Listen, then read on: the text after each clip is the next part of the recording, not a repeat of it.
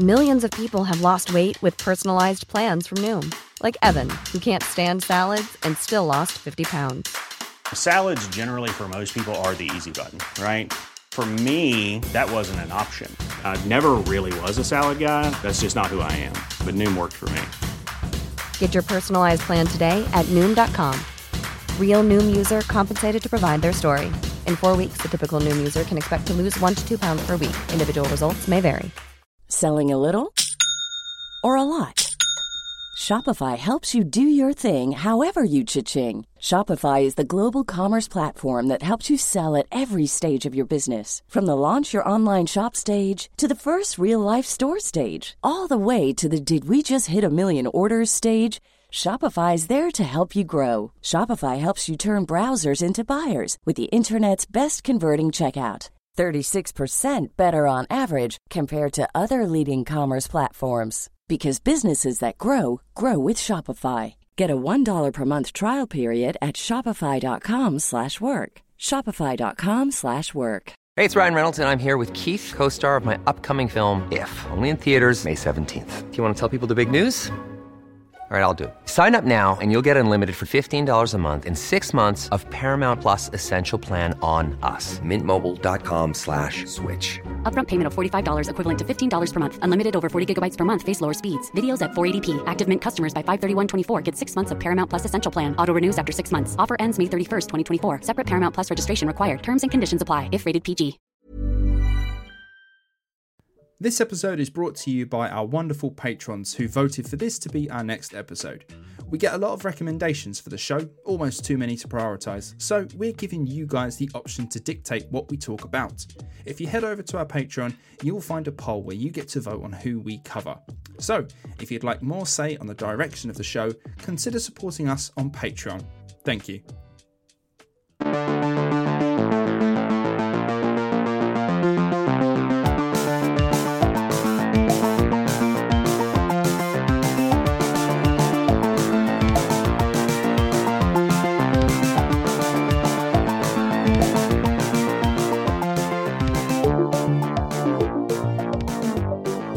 Hello and welcome to another episode of That's What People Do. You are joined by me, Ryan McGowan, and as always, James K. How you doing today, buddy?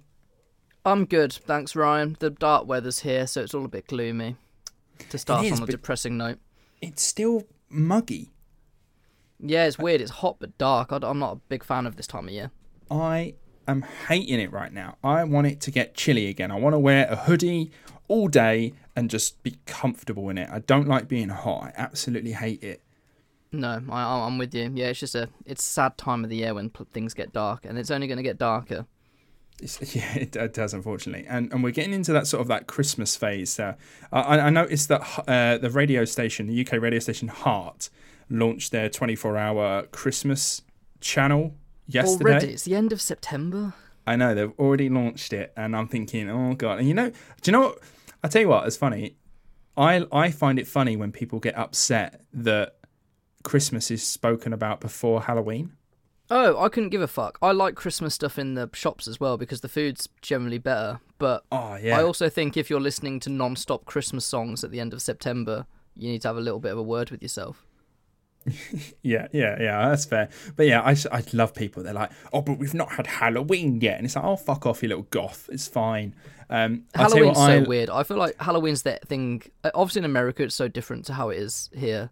But it's like the edgy holiday, isn't it? Where people really want to like get in. It's like, it's not that big of a deal. It's not. You don't. I feel like such a party pooper, but fucking grow up. Yeah, although I do like Halloween because we get to have a little special on Halloween and just talk about something fucking absolutely horrific. Yeah, I like going to like scary places as well. I used to go to the Warwick Castle every year, do their Halloween stuff, which is usually quite good. I've been part of it a few times. Like it's exciting, but like if you are a grown person trick or treating without a child with you, that's you a are problem. a paedophile. Yeah, there's something wrong with you. Yeah, just alienate our listeners. Yeah, I like going to Christmas when Lidl or Aldi start, when Lidl and Aldi start selling like Stollen or like, the classical German gingerbread stuff. And you're like, that's the shit, man. Give me that marzipan. Lidl do this thing where like every week they'll have a different country themed week, and like every few weeks or whatever it's Aspen week, so it's like German and Austrian food, and it's really, really good. Love that. Well, let's just get on with the show, because there's no way of like fucking segueing that. Mother Teresa loved Lidl. Yeah, she absolutely would have. Now, as I mentioned before at the top of the show, this is a Patreon backed show. So as some of you may be aware, we have a Patreon. We made a really lovely video about that. So go watch it if you haven't seen it. This show is backed by Patreon. So if you head over to Patreon, there will be a poll. In fact, there's a new poll out right now where if you are a backer of our Patreon, no matter what tier you are in, you get to select and vote what we do an episode on. So consider heading over there, and you get to tell us what show we make. So this episode is Mother Teresa, and I'll be honest with you, I've been wanting to do this for a long time, so I'm glad it got voted for. Yeah, I feel like this one's got similar vibes to Gandhi, hasn't it? Everyone just assumes that they're really good people, and then it turns out at some point they've done something horrendous. Absolutely. Basically, if you've listened to Gandhi, this is just the Gandhi episode again, but with Mother Teresa, someone who you think is an absolute angel, but has a bit of a dark side, and I really enjoy it. So without further ado, let's do one of my classic intros now. As many of our listeners know by now, James and I used to work at the London Dungeon. It was a place where you would learn about London's dark and horrible history, albeit not 100% accurate. Regardless, the characters we played there were a funny old bunch. They were a little rough around the edges, some might even call them rude, and we as actors got the opportunity to be cheeky with the customers who came. We might mock them if they told us where they were from. If they were being too slow, we might hurry them along with some encouraging words. And God forbid you left your door open, or you might get Mrs. Lovett shouting at you asking you if you were born in a barn. It was all fun and games, and customers generally knew that coming in. Now, you might be wondering why I'm bringing this up when we're about to talk about Mother Teresa. My point is that to play these characters and work in this place, you need a bit of roughness to you, in my humble opinion. It was all good playing these parts, but the best ones were the people who were, in some ways, already like that. Sarcastic, blunt, honest. The kind of people you'd start a podcast with. Here's looking at you, JK. Yeah, so I have a funny story about this. So I think in the dungeons, you'd call people like maggots and peasants and things, and it was honestly really freeing.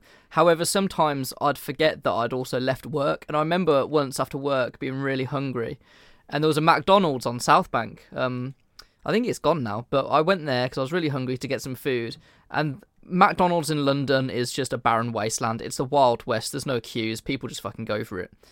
And these people were just standing in my way, and I was like, I want to go home. I'm really hungry. So I just walked up to them, and I was like, move, peasants. And I was like, oh my God, like, I'm out in public, and I've just called a bunch of people peasants. But I think it was so audacious, they didn't say anything, and they just moved. I love that. I doubt they've ever been called peasants before. I felt horrendous. I got my food and left quickly, but that's a funny little anecdote for you. They probably thought you were Jacob Rees-Mogg's son or something. Yeah, probably. Hopefully they were tourists and didn't understand me, because if I got called a peasant, I'd be horrified. Yeah. Oh, I enjoy that. Honestly, that's one of the things that, like, that's what you and me sort of bonded over briefly at Dungeon, where it's just we were both so fucking blunt and sarcastic and we hated it. I would actively call people out in the groups and like pick on their flaws and make them feel awful about themselves. And they'd be like, this is so funny. I'm being so serious with you. And it's like, you think I'm joking. I remember we'd like come into the change rooms at like the end of a shift and be like, this is fucking bullshit, innit? It's horrible. I remember it was when we were there during the World Cup. Germany got knocked out in the group stage, and I'd be watching the football while doing the shows. Yeah, I can say that now. And I watched Germany get knocked out, and a German school group came through, and they clearly didn't know the score because they hadn't been on their phone for like 40 minutes. So I was like, "You've been knocked out of the World Cup, guys. Just let them know there and then." Oh, do you know what? That is honestly, like you say, one of the best things about working there was how freeing it was to just talk to people like that. Sometimes it was almost like, you know, if you've been to a Karen's diner or aware of it, it's on that similar sort of vibe where you can be cheeky with them. And tourists are idiots as well. You can say anything to a tourist and they'll just lap it up. Oh yeah, they think it's a show, like it's all part of the show, and you're like, nah, you're just annoying. Anyway, Whilst working there, and I'm not going to name any names, so don't ask, there was this one person who was very nice. Too nice, in fact. She was always overly happy on shifts, never complained about anything or had a bad word to say about anyone. And she'd bring in presents for someone, even if it like for their birthday, like even if she didn't really know how know them that well. And even one day brought in like donuts for the whole team. And do you know what? Do I know this person? I don't think you do. They started a long time after you. No, that's a shame. No. And this is the thing. These are all nice things, but it fucking irritated me to the core. Like, I could not stand that. Nobody is that nice without a reason. And I spent ages trying to figure out what her angle was what was she gaining by being this nice? There had to be something about her. And I found out what it was. She was a vegan. Now, I jest, of course. She was a vegan, but that wasn't a problem. I never found out what her angle was in the end. She might not have even had one. But the point is, there was something about that innate goodness that I just did not trust. And that's what led me to looking up more on Mother Teresa as a younger man. There we go. We're coming full circle. There's a good link. I completely get where you're coming from, though. I'm so suspicious of people that are completely nice. Like, be a good person, but like have a dark side to you as well, because it's funny. Yeah, absolutely. Like, no one is just that nice. Like, I don't know how well you know the series Friends, but there's an episode where Phoebe is like, I think she has a dare or like some sort of bet with Joey that there is no such thing as a good deed. Like, every single deed you do because it benefits you in some way. And there would be like, you'd do something and be like, well, how did that make you feel though? And they'll go, well, it made me feel good. And you're like, right, so you haven't, like, do you know what I mean? There's always a something, what's the word I'm looking for? Like, you get something out of it at the end of the day. Mm-hmm. Yeah. Now, in the UK, if someone's being too pious or appearing to be better than someone else, we will likely go to the old phrase of, all right, Mother Teresa. Now, we don't mean it in a nice way either. It means you're being a pretentious, patronising twat and you need to calm yourself down. Now, I always wondered why we said that. I'd always heard that she was a wonderful person who only did good by the poor and needy. So why would we use her name as a bad thing to call someone out? Well, we're going to get into it. So without further ado, let's talk about Mother Teresa. And I think we all know really where this is going. We all know what we're in for here. Now, this is a tricky name, but Mother Teresa was born Agnes Gunje Boyaju, which is an Albanian name, and I think I nailed that. Her heritage is an interesting one at that. She's born in 1910 in a place called Skopje, which is now in North Macedonia, but at the time was part of the Ottoman Empire. Her parents were both ethnically Albanian, although officially the country did not exist at that point. It was still a part of the Ottoman Empire until 1912. The Balkans during the 20th century was a wild time where nations were being created left, right and centre. And because of this, Mother Teresa would at one time or another have been a citizen of 5 different nations or empires in her lifetime. And that's only including her nationalities of the Balkan states. So she would go on to have others later in life, and we'll talk about those. But she was at one point or other an Ottoman subject, a Serbian subject, a Bulgarian subject, and a Yugoslavian subject. And I mean, in terms of like, who could you play for if she was a footballer? She's got so many options. And what's funny as well, that's all before she's 20 years old. Jesus Christ, that area of the world was wild, wasn't it? I mean, it still was up until, what was it, the 90s or the early 2000s?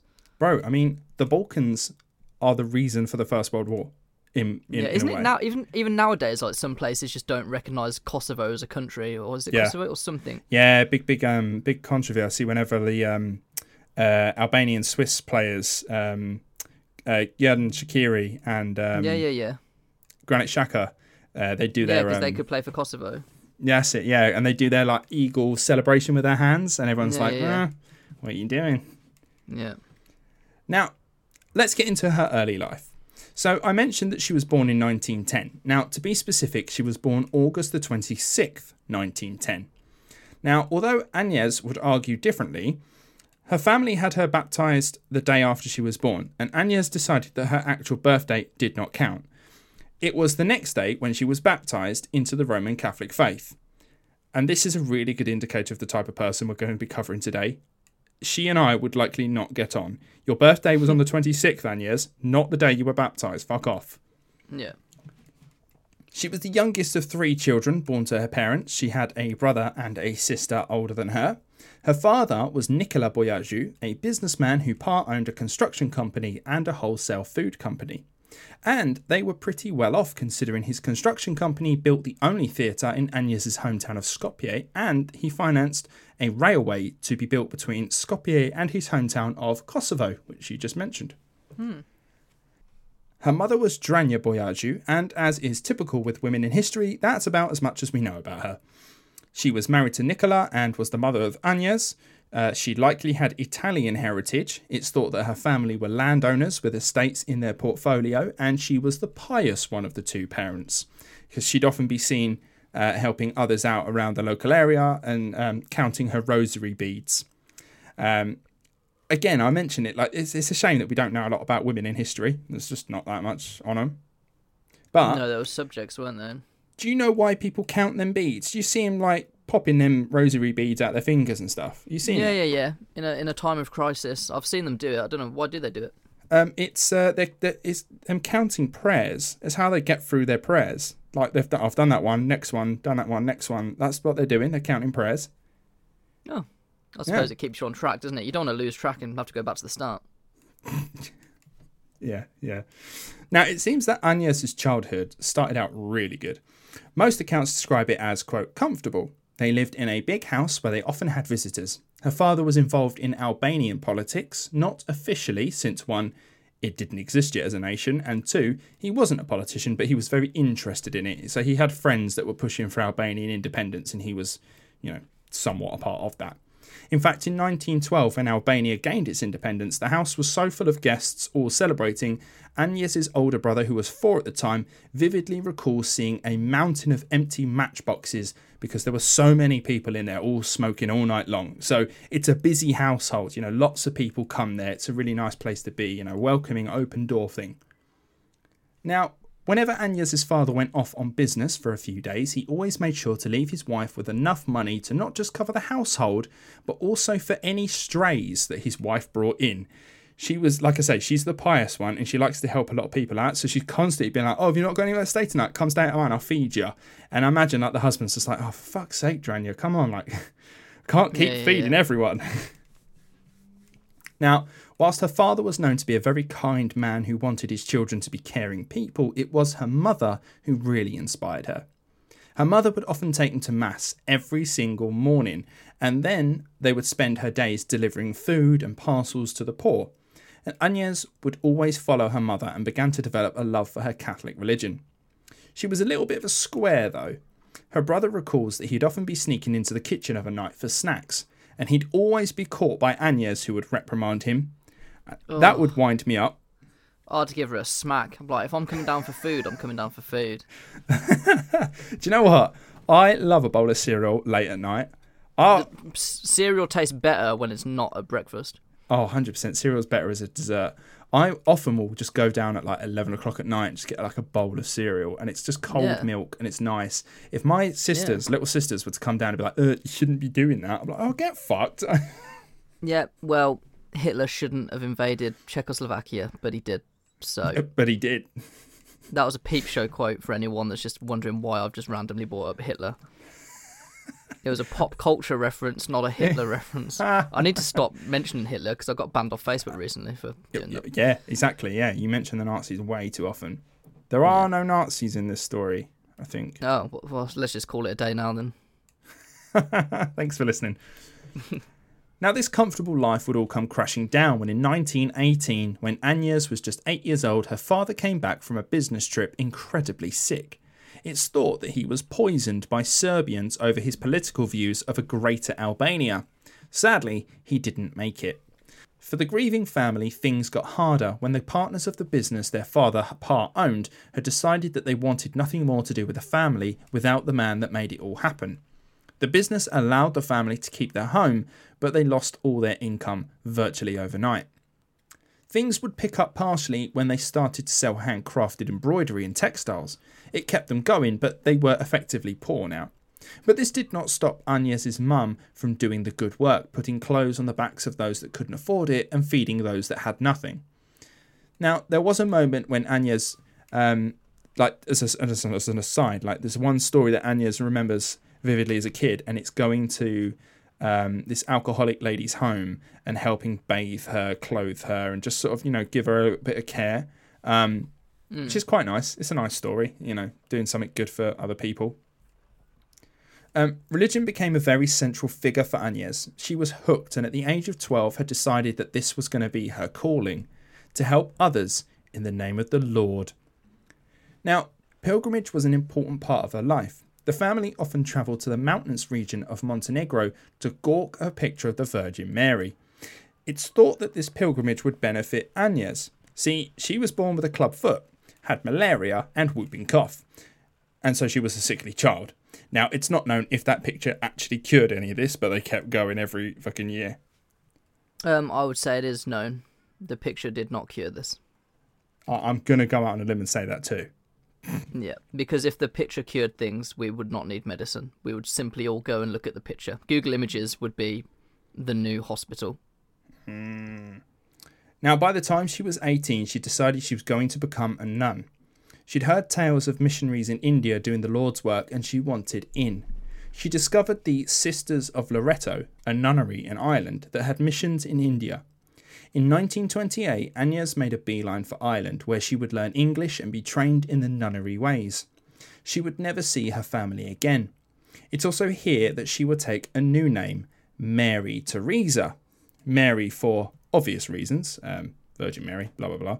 And Teresa after a French nun called Saint Teresa, the patron saint of missionaries.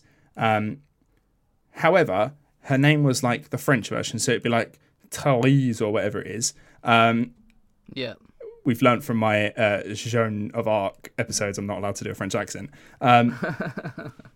Unfortunately, there was another nun who had the name Therese, so she took the Spanish version, which is Teresa, and that's where you get Mary Teresa. Now, by 1931, Mary was in Calcutta, India, where she began her official training as a nun.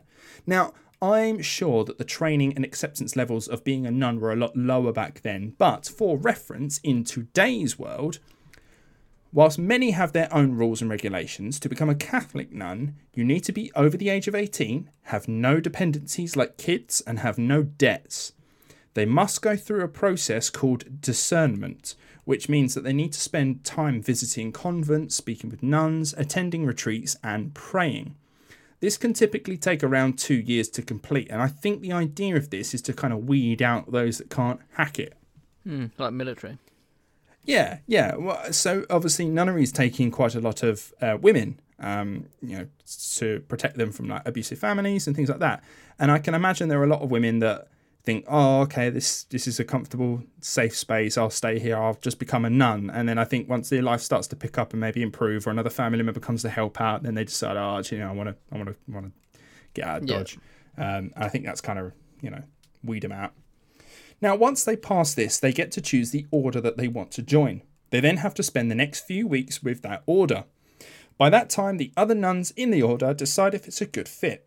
Once they're in, they become a novice nun and spend the next 2 years learning, reading the Bible, praying and doing household chores before they can take their first vows.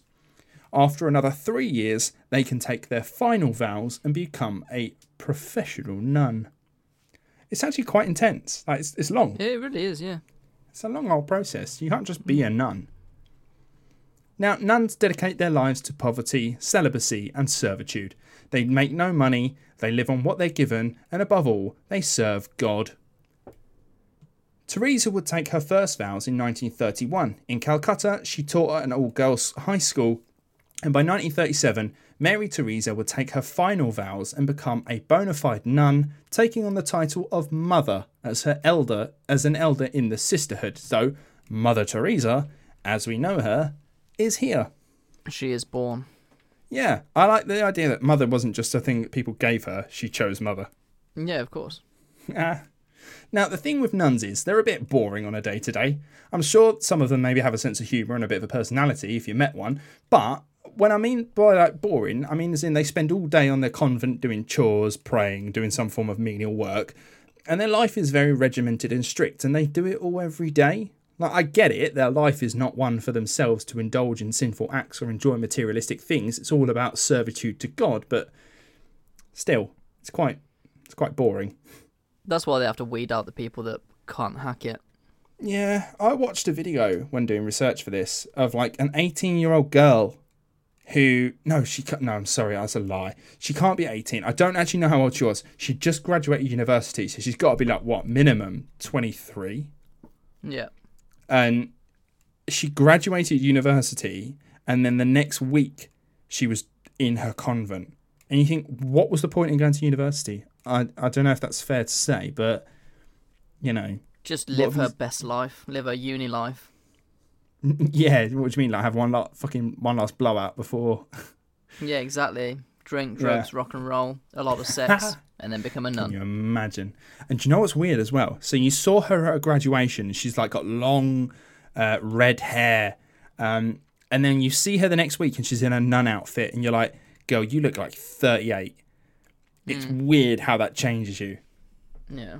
Anyway, and you might be wondering why I've just slated nuns and said they're boring. And the reason why is because that was 1937 we last saw Mother Teresa. And we're going to skip forward a few years because, you know, just teaching at an all-girls school for Mother Teresa is a bit boring. So, let's skip a few years to 1944. What's happening in 1944, James? That's World War II, which the Nazis are involved, so the Nazis are involved. However, we're in India, so the Nazis are not involved here. Maybe not. It's the Japanese. Oh. Yeah, land of the rising sun. They are here. They're in India. And Mother Teresa enlisted as an infantry soldier in the Calcutta Frontal Force. She didn't. I'm just making sure that all the audience is keeping on their toes because it's quite boring. I thought this story was really going to go somewhere then, but wow. It's like that ending of... Have you seen the last Twilight film? No, I don't think I've only seen one. Well, okay, you need to get on that, but like, there's this whole battle at the end, and it's a really cool battle to be fair, and then it just didn't fucking happen, and in the books it didn't happen, but they put it in the film just to try and keep people interested. Really? Yeah. Mad. I like that. Like Saving Private Ryan, isn't it? The D-Day bits just Twilight to keep everyone and engaged. Private Ryan are the same thing. Now, Mother Teresa was relatively lucky during the Second World War. Being in Calcutta, it was a pretty dangerous area, right? It's a really dangerous position to be in on the eastern side of India, the northeast, near like the Bengal region, I think, if that's right. The war had come to India when Japan decided it wanted Asia to be united under one banner and went all kaiju on the continent. They managed to bomb Calcutta quite severely, killing thousands. And there was the famine in Bengal, which, as you know, from our Gandhi episode, killed an estimated 3 million people. Although, to be fair, I've written in the script that it was in the Gandhi episode. I think it's the Winston Churchill episode now. It's the Churchill episode, yeah. It is, isn't it? Yeah, because he was blamed for it. He is blamed for it, yeah. But yeah, the Bengal famine happened around that time, and she managed to dodge that as well. Mother Teresa was left unscathed in her convent, but was walking around Calcutta, seeing the death and poor living standards, and wondered if she could do more to help. By 1946, she had a, quote, call within a call. She wanted to be amongst the poorest people and help them. She took basic medical training and replaced her traditional nun outfit for a basic white sari with a blue border, the classic image we all know her for. In 1948, she became an Indian citizen and started her missionary work. She had a small group join her as they went around helping whoever they could, and it wasn't easy. Despite a nun's life being one of no salary, it at least comes with a roof over your head and food in your belly. Out on her own, though, she had none of these things, so she thought that she thought she knew what it was to give everything up joining the nunnery, but really she had no idea until now. She was even tempted to give it up. She said of it, quote, "Today I learned a good lesson. The poverty of the poor must be so hard for them. While looking for a home, I walked and walked till my arms and legs ached. I thought how much they must ache in body and soul, looking for a home, food and health. Then the comfort of Loretto, her former congregation, came to tempt me. You have only to say the word, and all that will be yours again," the tempter kept on saying. Of free choice, my God, and out of love for you, I desire to remain and do whatever be your holy will in my regard. I did not let a single tear come. It's just the love of Jesus got her through. It's just a lot of mumbo jumbo to me. Yeah, it's just one of those. She had a bit of a doubt and then she decided just to power on. So, as I say, she powered on through, and by 1950 was given permission by the Vatican to open up the Missionaries of Charity, which would, in her words, care for, quote, the hungry, the naked, the homeless, the crippled, the blind, the lepers, and all those people who feel unwanted, unloved, uncared for throughout society. People that have become a burden to the society and are shunned by everyone. It's all very noble, I think. Well, it's good intentions. Nice. It's absolutely 100%. good intentions. Yeah, absolutely. Speaking of the Vatican, if I'm going to plug it this episode as well, I will be going in November, and it will be part of the little documentary I'll be doing on Patreon. So that's a little plug.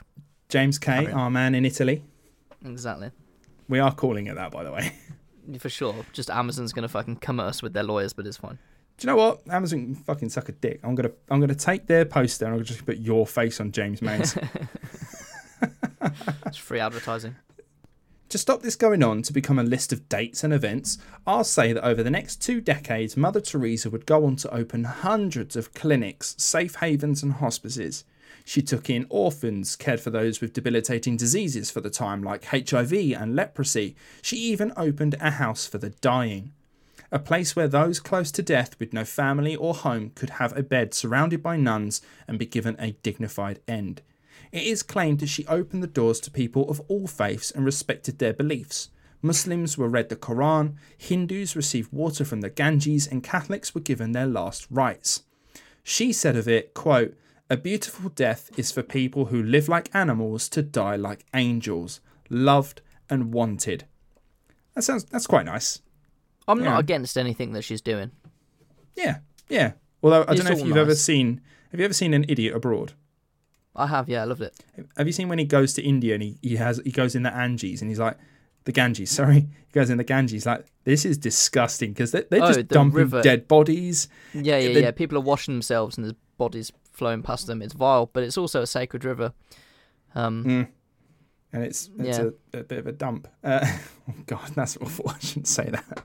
No. In terms of like religion and things, it's very sacred. But in terms of health and safety, it's an absolute nightmare. That's awful. It's like saying the Thames is sacred, we should drink from it. You're like, no. Yeah, don't. Just in fact, I think a general rule of thumb for everyone: don't drink from rivers. Yes, although they even say even swimming in the Thames is a bad idea. Yeah, if the water's brown, get out. If it's crystal clear blue, still don't drink it. Yeah. Now, by the 80s, Mother Teresa was attracting hundreds of recruits and donations. This allowed her to open places not just in India, but all over the world. There were hospices and orphanages and leper houses in Asia, Central America, the USA, and Europe. A lot of these places were in poor countries, but many are in war-torn places. Now, having established herself in India and making a name for herself on the international stage for seemingly good work, she was touring the world, helping out wherever she could. And remember, this was the dream as a little girl, to go around the world doing the Lord's work. She once said, quote, by blood I am Albanian, by citizenship an Indian, by faith I am a Catholic nun. As to my calling, I belong to the world. As to my heart, I belong entirely to the heart of Jesus. It's one of them, isn't it? I've said it once before and I'll say it again, that if religion makes you a better person, power to you. Yeah. And in this instance, so far, it sounds like it is. I just love the idea of, Mother Teresa just having a T-shirt that, in fact, you're going to see it. So the artwork for this episode is one of my favourite things I've ever done. And it's of Mother Teresa wearing a T-shirt saying property of Jesus Christ. But like them partners, like them relationships where like the girlfriend's really insecure, so she makes her boyfriend wear a T-shirt saying like property of Jasmine. Yeah. She belongs to Jesus. Yeah. Life is full of awesome what-ifs, and some not so much, like unexpected medical costs. That's why United Healthcare provides Health Protector Guard fixed indemnity insurance plans to supplement your primary plan and help manage out-of-pocket costs. Learn more at uh1.com. Many of us have those stubborn pounds that seem impossible to lose, no matter how good we eat or how hard we work out. My solution is PlushCare. PlushCare is a leading telehealth provider with doctors who are there for you day and night to partner with you in your weight loss journey. They can prescribe FDA-approved weight loss medications like Wegovy and Zepbound for those who qualify. Plus, they accept most insurance plans. To get started, visit plushcare.com/weightloss. That's plushcare.com/weightloss. So, as to my calling, I belong to the world. But the world didn't always want her. During the 70s, Ireland was going through what we call the Troubles. Now, I won't get into it properly because it's hundreds of years in the making and primarily our fault. But one thing that was evident was that Irish Catholics and Irish Protestants absolutely fucking hated each other. Now, this is not the sole reason for the violence, I want to make that clear, but it is there and it's a big part of it. There were car bombings on the streets, British soldiers were wandering around schools with rifles in hands checking for terrorists. It was a terrible time. And Mother Teresa, being a staunch Catholic and having had an affiliation to Ireland, having lived there briefly, headed back to care for the sick and wounded, also noting that the living conditions there were subpar. Now, to the Catholic hierarchy, this was a moment of embarrassment. One father of the church said, quote, "Missionaries were sent by us to other countries. We didn't need missionaries coming here. There was a perception that they brought shame on us because their presence suggested we couldn't deal with our own problems." It's a bit, you know... If you need help, you need help. Exactly, and what was happening right? in Ireland was fucking awful. And it wasn't just located in Ireland as well. It sort of branched out. We had loads of bombings in Birmingham. Birmingham, from Manchester IRA and Brighton. Like Brighton as well, I think, got one. It was... they needed to... And in Northern Ireland now, there's still a wall. Like, the wall still exists, and it still opens and closes. Fair to say, Mother Teresa's missionaries left very soon after that statement. They left a year and a half after they actually came to Ireland. In fact, it's said that Mother Teresa came out and was like, when speaking to one of these father priests or whatever, saying, look, we're wanted by fucking everyone around the world. If you don't want us here, we'll just fuck off. We're not going to stay somewhere we're not wanted. Fair enough. Yeah. She'd go on to other countries like Beirut when she rescued 37 children from a hospital accompanied by the Red Cross during the siege of Beirut. She attempted to set up shop in communist countries that were predominantly atheist states, and she helped the hungry in Ethiopia and also visited radiation victims in Chernobyl and earthquake victims in Armenia. She's doing some bits. Yeah, she's getting around. She was world famous for her work and was making millions of dollars in donations from wealthy benefactors and nation states. We will discuss the money later. The world wanted to recognise her work.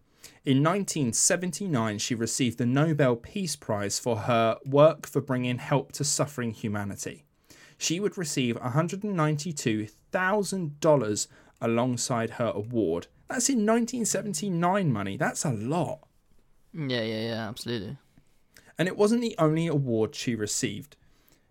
Here's just a small list, and it doesn't look like one because you can see it, James. It's quite a long list, but it's actually a short list compared to stuff she's won. The Ramon Magsaysay Award for Peace and International Understanding, the Padma Shri, the Jawaharlal Nehru Award for International Understanding, Pope John XXIII Peace Prize, the Templeton Prize, Albert Schweitzer Prize, Pacem in Terris Award, the Balzan Prize for Humanity, Peace and Fraternity Among Peoples, the Patronal Medal, and the Order of Merit from the UK. I don't know if you know, the Order of Merit, I looked this up, is one of the, they call it one of the most prestigious elite clubs in the world. There are only ever 24 members at one time. That's mad. How do I get this?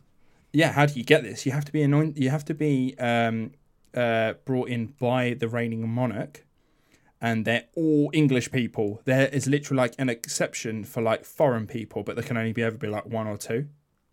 There's not many. It's very, very high up. That's In fact, interesting. Sir David Attenborough is one of them now. Oh, is he? Oh, good. What I want to join that club. What an elite club. Yeah. Now, you get the picture, right? India handed out most awards for her work. They were big fans of her. Then the world started dishing them out like sweets as well. Now, what's interesting is how many nations handed out their awards. Why would they do that? The UK, for example. Mother Teresa's not a UK citizen. Why would they give her an Order of Merit? And I think the answer is all about aesthetics. It looks good for a nation to be venerating such a famous figure of peace.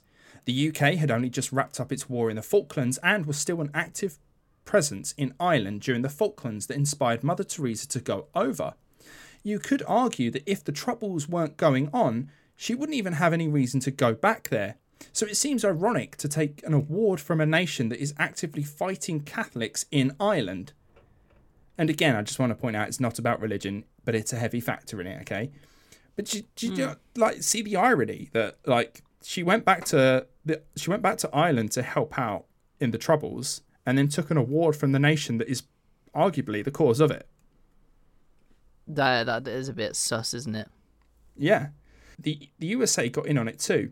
In 1985, President Reagan awarded Mother Teresa with a Presidential Medal of Freedom and an honorary US citizenship, adding to the list of other citizenries. But while Reagan was showing off Mother Teresa and talking about peace, the US was giving arms to Iran and funneling money into Nicaragua to support the Contras, who were fighting the left-leaning Sandinistas.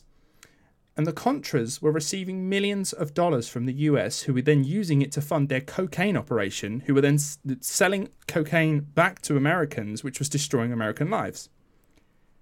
So the US is almost indirectly, or directly, however you want to see it, funding a cocaine empire that is ruining their own citizens' lives. And Mother Teresa then takes, this amazing award from President Reagan and talks about peace. Yeah, it's all for show, isn't it? I'd especially countries like America, the UK, Western countries. We're not about peace. War is very profitable. Very profitable. It's funny, isn't it? How we go on about how talk about Jordan Henderson going off to Saudi Arabia, and you're like, oh, he's just gone for the money. He's got no morals, blah blah blah. And then we're arguing about Jordan Henderson, yet our nation sells arms to Saudi Arabia, who then in turn is fighting many things. Yeah, we just try and shift the focus elsewhere. Yeah. She then received the Haitian Legion of Honor from the Duvaliers in Haiti, a dictatorial regime that had murdered hundreds of thousands and caused mass starvation of its poorest people. And Mother Teresa accepted an award from these people and said of them, quote, "Never seen the poor people being so familiar with their head of state as they were with her. It was a beautiful lesson for me." And she's referring to Duvalier's wife, who personally gave the award to her, but she received the award on behalf of the Duvalier family. And you're like, no wonder the fucking poor people are so familiar with their head of state. The head of state's literally killing them. Yeah, they have to be familiar or die. Yeah, and she yet receives an award from them. Now, it all seems a bit hypocritical, accepting awards from states that have blood on their own hands and arguably create the scenarios that keep Mother Teresa so busy. Now, you might argue that it doesn't matter about the awards, the recognition is the thing that counts, and the money they supply is what's good for the cause. Well, let's take a look at that money, shall we? Where is it going? Now, while publicly she would say that all the money donated will go to her charities, and it seems to be that for the most part it maybe did, privately there seems to be some discrepancies. At the time of her death, it was estimated that her charities were worth hundreds of millions of dollars, an amount that any business today would be proud of. So, with all that money, you would expect that the facilities ran by Mother Teresa and her group would be great. But they weren't. A paper written by Canadian professors at the University of Ottawa found that the conditions found in the hospices, homes for the dying, and other medical facilities ran by Mother Teresa were in an unfit condition. 2/3 of the people come into these places expected to find a doctor, but they did not find a doctor. What they found would be a nun who had very basic first aid skills. One volunteer working at one of Teresa's home for the dying in Calcutta described it as being like Belsen, referring to the Nazi concentration camp. The Nazis got involved. Yeah, we're here. Yeah, we probably shouldn't cheer after the words Nazi concentration camp. Oh, we've got like Nazi bingo. If everyone's playing at home, we've done it. How many times have they mentioned the Nazis? Nazi bingo. If you've got a straight line, you win. She described seeing people with their heads shaved. They were malnourished. They lay on the stretcher beds on the floor completely still as they slowly died. There was not near enough medical equipment for the amount of people they had in there. The hygiene was non-existent. The volunteer recalled seeing nuns reuse needles several times and only wash them with cold water after use. And when the volunteer asked why they were rinsing it under cold water and not sterilising them, the nun replied, quote, "There's no point, there's no time." Yikes. And that's what I'm saying. These nuns had very basic first aid skills. They are not qualified in any way, shape or form to do any of this medical stuff. Well, this is the downfall of religion, isn't it? Because they'll believe that God will ultimately decide the fate of the person, and that's just grossly unfair to the person who's dying. We will talk about that. But arguably one of the worst things seen in these homes of the dying was the lack of pain relief. Most of these people lay there in agony, slowly dying, and were not met with any kind of pain relief to ease their suffering. And that, unfortunately, was the whole fucking point. Mother Teresa believed that the poor people who came to her with the hope of receiving aid had to suffer like Christ did on the cross. Many people died in those places over minor ailments that with routine medical care would have survived. When questioned about these methods, she replied with, quote, "There is something beautiful in seeing the poor accept their lot. To suffer it like Christ's passion, the world gains much from their suffering." Oh, fuck off, Mother Teresa. Yeah, it's not looking good for her, is it now? No, it's so annoying because the intentions, I think her intentions are still honourable. She still thinks that she's helping. But just use that money to get medical professionals to help these people. And if they are dying, don't let them die in pain because some random fucking carpenter did 2,000 years ago. And let's be honest, he didn't die, did he? He went away for a weekend and then he came back. These poor people aren't coming back. Yeah, spot on. Yeah, he had a big summer blowout at the weekend before he went back to Dad's house. Yeah. He was hungover. That last fucking supper, they were passing wine around like it was going out of business. Are you saying that Christ on the cross was basically just a detox? Exactly, he needed it. He was just, and then he was so hungover, he passed out on the cross. I thought, oh fucking hell, he's died. Oh my god, that's fantastic. And then he just wakes up in some cave and he's like, hello. Yeah, it's like you say, like her intentions, as well as she may mean, it's the fact that she wants them to suffer because Christ suffered, so they should suffer like him. You're like, fuck off. All they want is some help. Yeah, no one asked Jesus to do what he did. Not one person. He just went and did it. So, if the point was for these people to suffer in the hope that they would become closer to God, what did all the money go toward? Well, nobody really knows.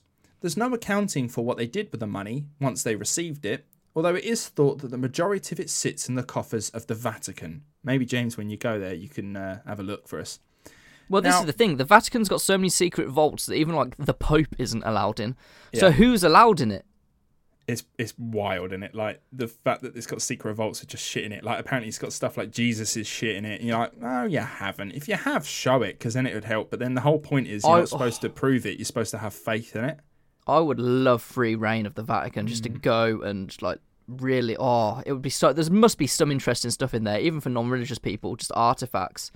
But no one can see it. I'm jealous of the Italians that survived the absolute human wasteland apocalypse. Then they get to just wander around the Vatican because no one's left. Yeah, exactly. Oh, there must be some cool stuff in there. But yeah, we're just presented with the Renaissance art, which is still nice. Still nice. Now remember, at the end of the day, Mother Teresa was just a nun for the Catholic Church.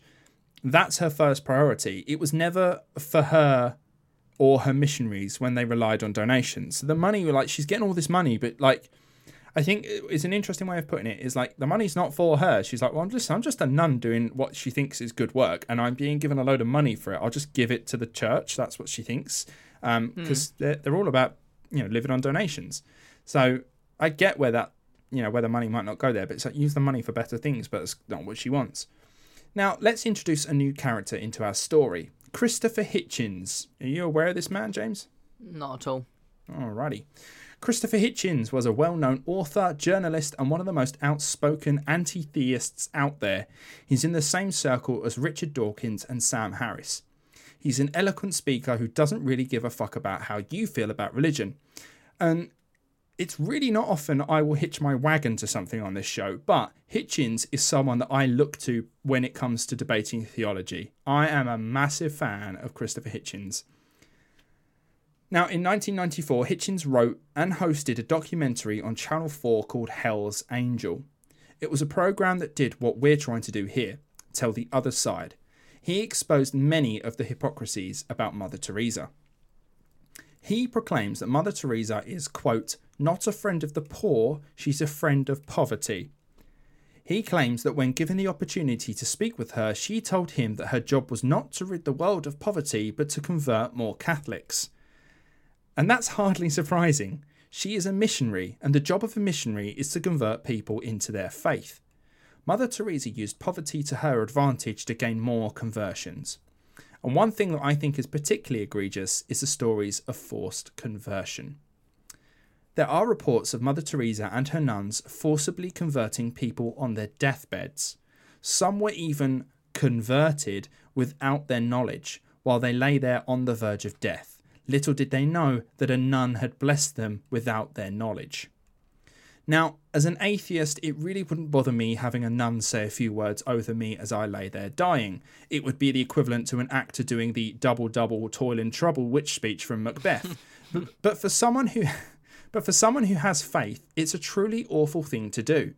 You could have been a very good religious person all your life and be happy knowing that you're going to your heaven.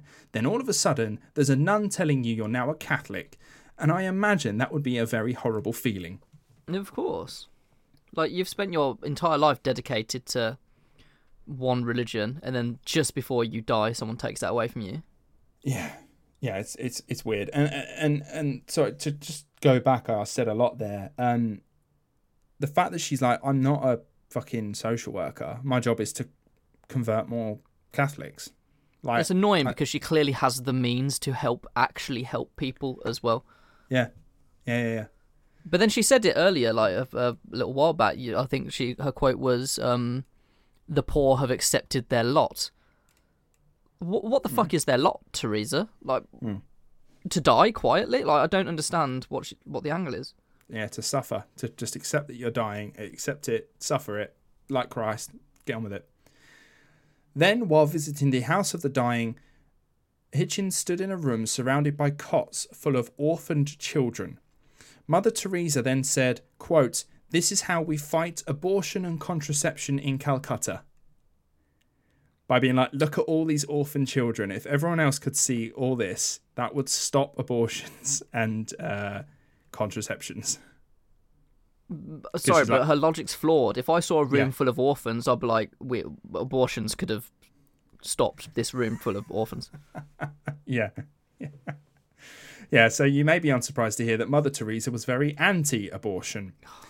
She saw it as one of the worst things in the world. In fact, at her acceptance speech for her Nobel Peace Prize, remember, she won the Nobel Peace Prize. At her acceptance speech, she said of it, quote, "The greatest destroyer of peace today is the cry of an innocent unborn child. If a mother can murder her own child in her womb, what is left for you and for me to kill each other?" I mean, way to kill a mood. You just won an award and you're like, fuck abortions. Yeah, I think it goes without saying that, in fact, I don't think we've ever discussed this, but I imagine we're on the same page that, like, a woman has a right to do whatever she wants with her body. 100%. And if she's not in a place to have a child, even if it's like for medical reasons, that's one, or if they're not financially suitable, if it's just a complete... Like, you do whatever you want. I don't think anyone, not some fucking woman in a nun's costume saying that poor people deserve to die, has any right to tell you that you've destroyed peace because you've had an abortion. If anything, you have saved a child from a life of fucking misery. Yeah.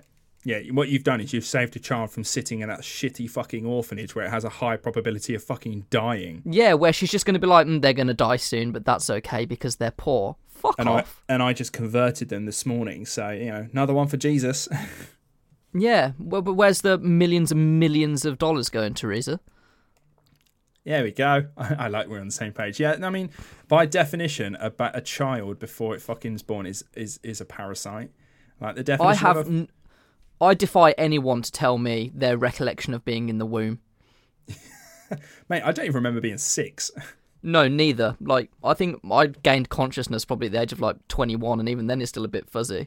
Yeah, and they do say that the human child doesn't necessarily understand what death is until they're around 9. That's when their brain is able to sort of cognitively understand what death is. So they don't even know what they're doing. So maybe you could do it up to about 5. I don't know. Oh dear, we're bad people. I'm not condoning child murder.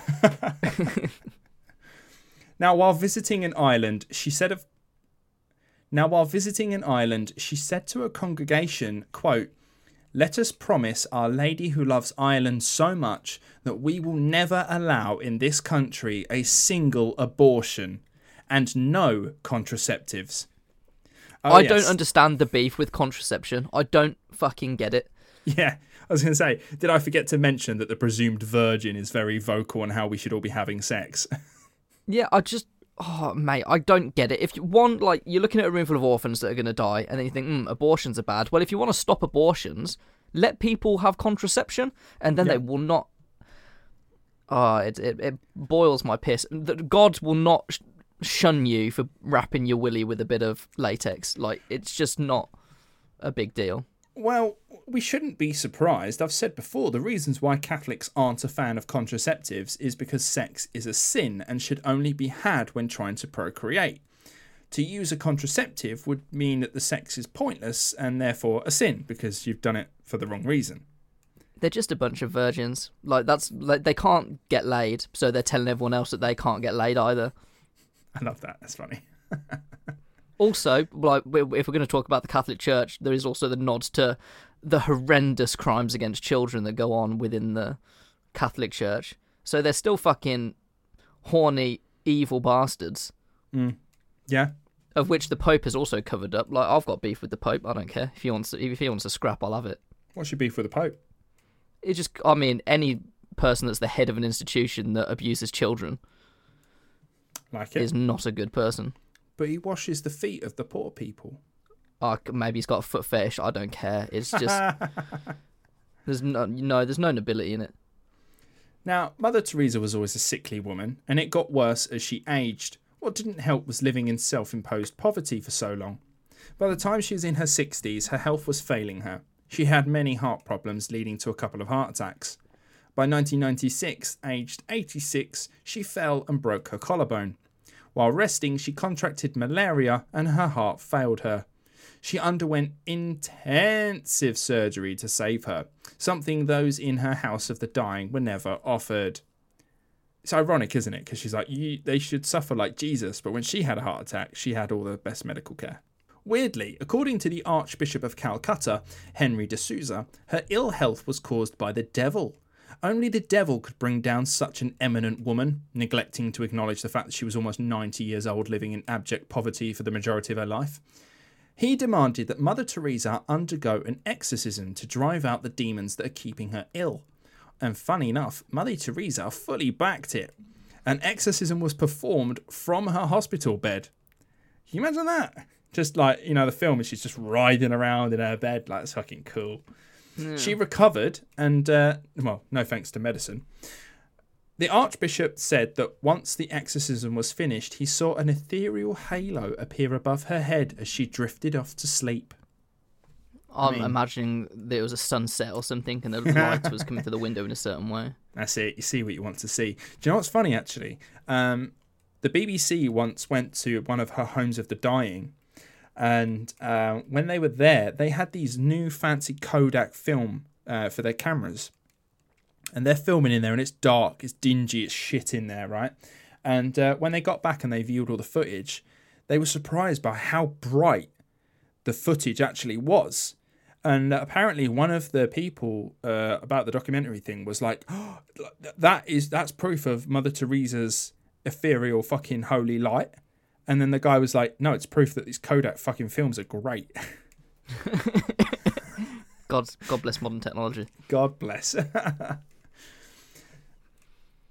On the 5th of September 1997, Mother Teresa died of cardiac arrest, aged 87. Her body was laid in an open casket for a week after her death for people to come and pay their respects. She received a state funeral from the Indian government. The Pope even sent a representative to the funeral. Around 15,000 people attended the service alongside dignitaries from 23 nations. And I did see somewhere that says 1 million people attended the funeral, but I'm dubious about that. Now, Mother Teresa is a controversial figure. I don't think it's accurate to say that she did all this because she was a good person. As we've learned over the years of doing this show, there's very rarely such thing as a truly good or bad person. Most just fit into the grey zone. I think Mother Teresa fits into that category. I think it's fair to say that she did everything for herself. She said it herself, quote, as to my heart, I belong entirely to the heart of Jesus. Everything she did was to impress her boyfriend and get herself into heaven by converting more people into her faith. I believe that she cared for people on some level, but only in so much as it benefited her end game. She would take awards and money from anyone regardless of where it came from. Now, you may say it doesn't matter how you get the money, just that it gets you to the right place. But as we discovered, the money wasn't going to those that needed it the most. There is no doubt that she has left a legacy that you could argue is benefiting the world. There are over 4,000 sisters and 300 brothers operating over 600 missions in 123 countries around the world. At a basic level, they are likely providing some comfort to those that have nothing, and that alone is worth celebrating. And Mother Teresa is now a saint. She was, canonized into sainthood. And funny enough, you're supposed to have two, as far as the Catholic Church goes. You need to prove 2 miracles are performed by someone to make them a saint, right? And it's very heavy on the proof, right? They're very shit hot on the proof. And one of, because I can't remember the other one, one of the miracles that Mother Teresa supposedly performed was done after she was dead, right? So apparently a woman had a picture of Mother Teresa and she had like brain cancer or something. And just by like looking at the fucking photo every day, her brain cancer disappeared, and they attribute that as being a miracle that Mother Teresa cured her brain cancer. Right. And that's legit one of the reasons why, like one of the reasons for making her a saint. And you know what's even funnier is the husband of the woman who had the brain cancer went, this is a load of bollocks, it was the medicine. Yeah, of course. Was she going through like chemotherapy and other things? Like probably. Credit to the doctors who saved her life. Yeah.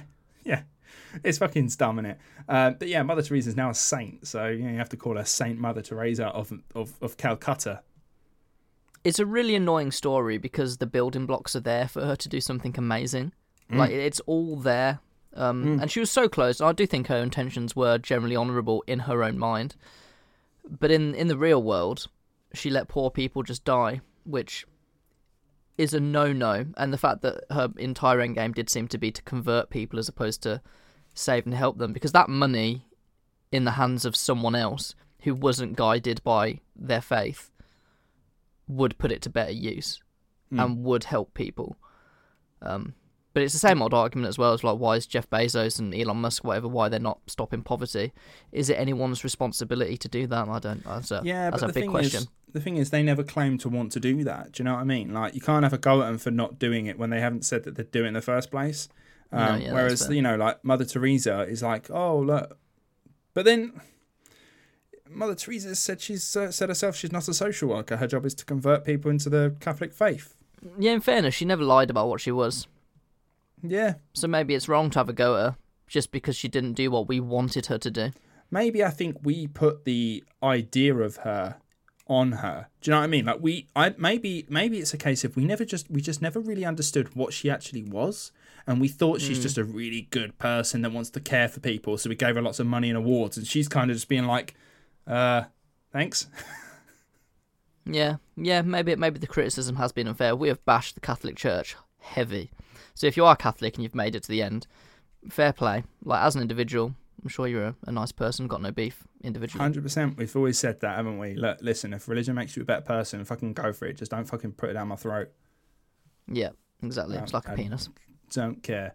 It reminds me of, the Ricky Gervais thing where he's on that show and he's talking to that guy saying that you believe in a God, right? But I don't. But there's like 2,999 other gods that you don't believe in. I just don't believe in one more than you. Yeah, it's a great argument. Yeah. But yeah, there it is. Mother Teresa. What do you think? It's an interesting story. Like I say, it's just fucking Gandhi, innit? Just take the fucking name and change it. It's Mother Teresa, innit? Yeah.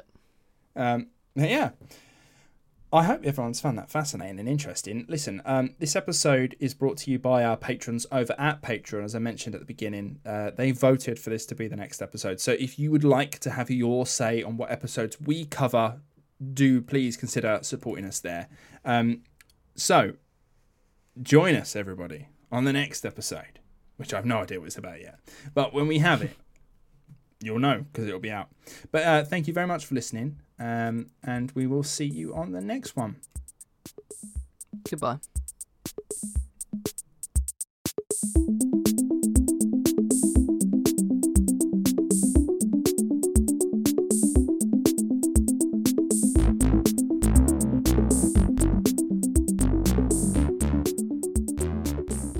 Big thank you to our Patreons, Barbara, Alexander Petrov, Mike Harris, and Lisa Anderson. Thank you so much for your support. It means the world. And again, if you'd like to join us on Patreon, you can head over via our link or check out our website. And it all goes to help improve the show. Thank you very much.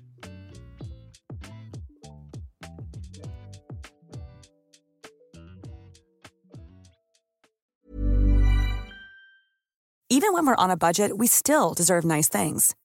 Quince is a place to scoop up stunning high-end goods for 50 to 80% less than similar brands. They have buttery soft cashmere sweaters starting at $50, luxurious Italian leather bags, and so much more. Plus, Quince only works with factories that use safe, ethical, and responsible manufacturing. Get the high-end goods you'll love without the high price tag with Quince. Go to quince.com/style for free shipping and 365-day returns.